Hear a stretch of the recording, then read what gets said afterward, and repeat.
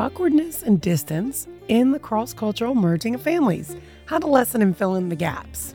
Today's episode jumps into the often awkward dance that comes with merging two families from different cultural backgrounds. Through personal stories, examples, and practical advice, we explore how to bring these different worlds together to create a bit more harmony within your families.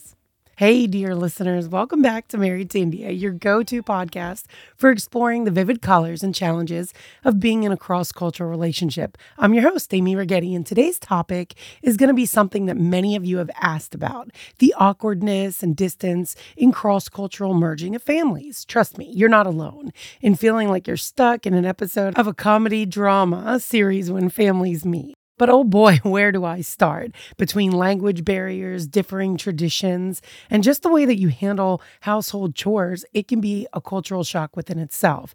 And take my situation, for example. At first, my family was puzzled by the Indian custom of eating with your hands. And on the other side, my in-laws were perplexed by the American love for casseroles and turkey dinners and all the mixing of mashed potatoes, stewed tomatoes, tomato gravy, and all those yummies. Or like house cleaning expectations, for example. I remember the first time my mother-in-law came over from India and a day or so had gone by and she's wondering like why the bathrooms haven't been cleaned.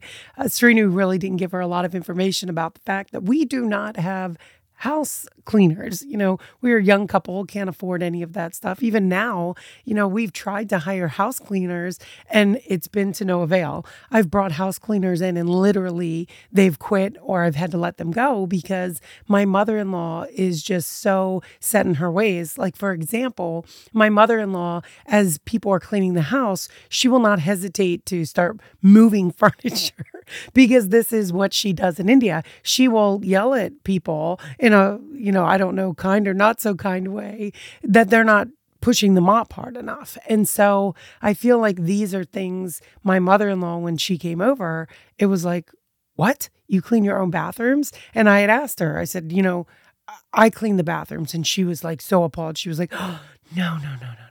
Bring somebody else to clean the bathrooms. And I said, no, if you want your bathroom cleaned, either I'm cleaning it or you're cleaning it. And this was just appalling to her. But, even in India, right, there's just a different living situation. So every morning we know the practice there. When we get up, we, brush our teeth and we jump in the shower. And then there's like this whole slew of things that happen. Like my mother-in-law, they change their sheets in India every single day. They sweep the floors in India 2-3 times a day. My mother-in-law has, a maid servant, for a lesser of the better words, that comes in and they clean in the mornings and they sweep, and then we eat lunch and they sweep, and they come back in after we have eaten lunch and they sweep. And there's just a lot more assistance because, help in India is a lot cheaper. So these were some of those moments where it was like, where do we find a happy medium that isn't offensive to the other? So again, depending on where you are in this process,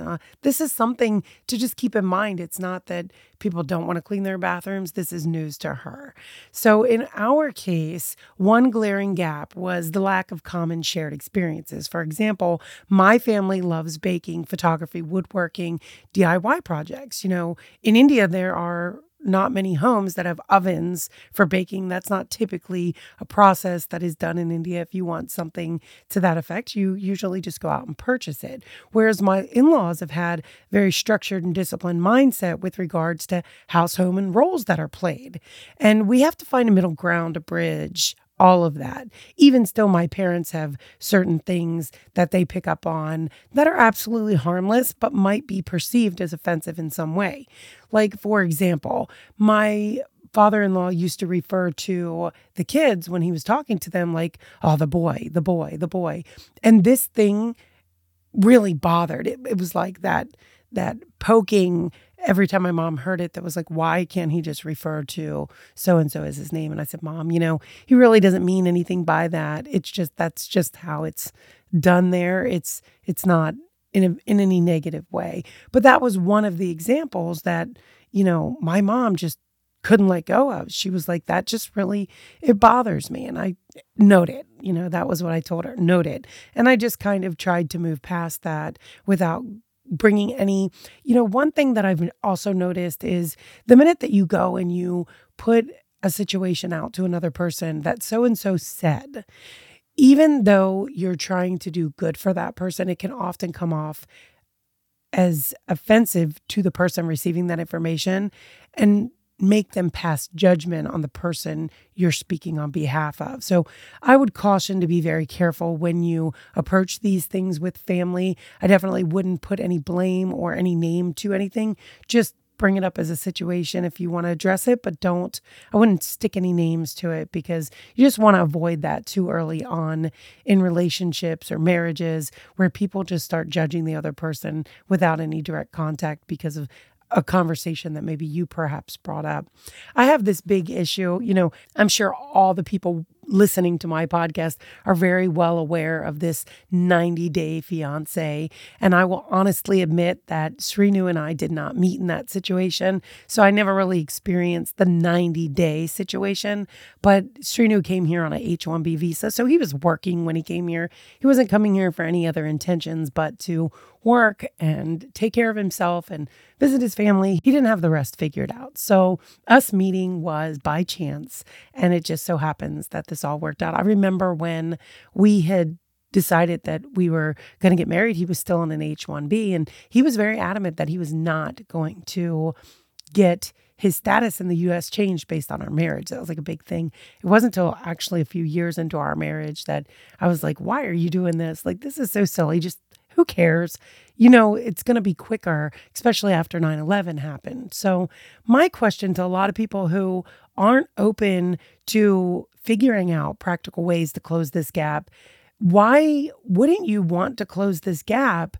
Why would you marry into this situation in the first place so selfishly if you aren't in it to put work into it? Like this, in addition to like marriage just in general, these relationships require so much more vigilance and being attentive to them and just nurturing. I think I went into my marriage not even thinking about all these things, but very quickly realized that if I didn't want weird things to happen during Christmas, then I was going to have to start making people aware of processes and kind of filling in these gaps. I often feel even at weddings, I kind of feel obligated as someone who is cross-culturally married when I see aunts and uncles, going to the buffet line and they're like, oh, they have this look on their face as if, I wouldn't say it's disgust, but it's almost like I can't eat anything here. And my thought process is, why can't you eat anything here? There's lots of stuff you eat in this food every single day. Just because it's made differently doesn't make it any other way. And so I kind of feel myself jumping in there and being like, hey, and this is this. And then they'll be like, yeah, we can't do spicy. And I'll just tell them, well, avoid these dishes, and you'll be good. And part of that is going to allow family members to have good first impressions on even the cultural cuisine. So guys, just keep this in mind. Unfortunately, a lot of us enter into these situations where our families are not presented with opportunities to get to know other cultures. So it's our job to introduce this. When I watch this 90-day and I see people like Jenny and I see Kimberly, I just get so frustrated because right now, Srinu will tell you, my biggest pet peeve is Kimberly. Like I am absolutely sure you knew before even meeting Tulisvi's family that family was a big deal. The boy built his flat above his parents because family matters to him. And then you just storm in there like a freaking tornado and you just blow their whole world to pieces. Well, if that was even something you were not going to be receptive to, right? And if you were going to be bothered by the language barrier, then you should have never agreed to this boy spending his money to build a flat above his parents' apartment and then make their lives hell, because that is what she is doing. And every time I see it, I try to remind myself that TV sugarcoats things, but I feel for that family. I sit there and I don't know whether the program itself pushed the name TJ or if that's something they've just adapted as a family. I've heard his brother mention TJ, but what the hell? Why are we doing this to people? If somebody just decided to call me A instead of Amy, I'd be like, my name's Amy. We just need to learn to be respectful of these things. If TJ or Tulisvi made his name that way, that's one thing. But it's very hard for me to believe that was just the shortcut he decided to take. I think that watching those episodes and seeing that this episode is for her. Like, she needs to understand she chose to enter their world. She chose to move into their world. She's got a lot more adapting and educating to do with that family than they do for her. And forgive me if you think that I'm wrong, but this is just the way that I see it. If they came here, I do believe it would be the other way around. They should try harder because they came to her world. They interrupted things here, and it's their responsibility to try harder. You know, I could go on and on about this, and I don't want to turn it into a tangent, but I just tell people, just remember that when you enter into something like this, you entered into it because you guys just love so deeply. And I hope that you guys will just take that love that you have for each other and just keep investing it and investing it, investing it until by the end of this, you guys are so well invested that you are rich in the bounds of your love. And this family just becomes better on both sides because of it. So here's something that worked wonders for us. Shared activities. I wrote my in-laws into doing some DIY stuff and turned it into a little bit of a business venture with our Mad Pickle. Now, we're not just bonding, but we're also brainstorming about business together. And finding common ground can be as simple as that. Also, we realized that open communication was key. So we started having regular video calls to update each other on our lives, share news, and even discuss favorite shows that are on TV or situations that are going on. One of the hardest things when we lost my father-in-law was he was kind of our nightcap, but he was also our morning cup of tea. You know, we would call and talk to them, whether it was on speaker or we were on these video calls. And so that's probably one of the things I miss the most. And I hope that as you guys build your relationships and nurture your relationships, you come to miss those things too when you don't have them. So don't take those things for granted. These are just small little things that could make a big difference. You know, it's very easy for us to be in cross-cultural relationships and really just rely on your significant other to communicate to their family. And I can tell you that if you do not somehow cultural, language gaps, whatever it is, if you do not find a way to open that communication up for yourself, it's going to cause more trauma in your family, more drama in your family, and more things that you need to add to the start of a new relationship or marriage. So just think about these things. Sometimes it's just about taking and making compromises. My husband and I decided to celebrate holidays from both cultures to ensure everyone felt included. Alongside Diwali, we also make a big deal out of Thanksgiving, mixing and matching traditions to create something uniquely ourselves. So whether your husband is new to the U.S. or his family has been here for decades and he was raised here, you need to understand where the starting point is and meet them there. Embrace exactly where they are. Because even though a family has been here, I've learned this from doing our weddings. Even though a family has been here for decades, it does not mean that they have conformed to being Americans. Yes, they're Americans, but they still do things their own way. And some of them do not celebrate Christmas. Some of them do not celebrate Thanksgiving. And then some of them celebrate it in a very, even if it's Indian and not even cross-cultural anything, I have seen some pretty elaborate mashups of bringing in Indian food, American food, and really embracing this American holiday. Same goes for Christmas. Not all Americans celebrate Christmas because they are Christians. They celebrate Christmas because it is a holiday.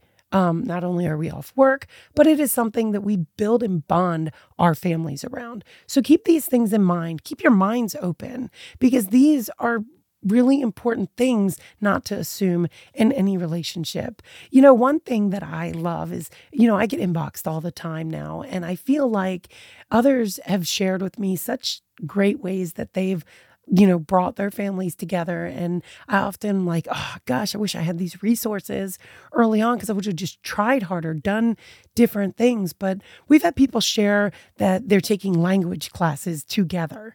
We've had them plan joint family vacations. And honestly, this is why I decided on this episode, because your innovative ways to foster family closeness it's even inspired us, guys. So do more. Do more with your families. Find things that you love, learn what they love, and mix them up so that at the same time, all of you guys are having a good time.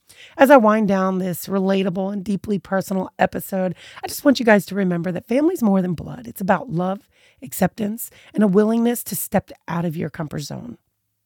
And a willingness to step out of your comfort zone to make room for others. If you loved today's episode, please subscribe, leave a review, and even share or tag somebody you know that could benefit from this information, because I just want to be able to help others find us. Until our next cross-cultural rendezvous, this is Amy Rigetti wishing you guys fewer awkward moments and more heartfelt ones.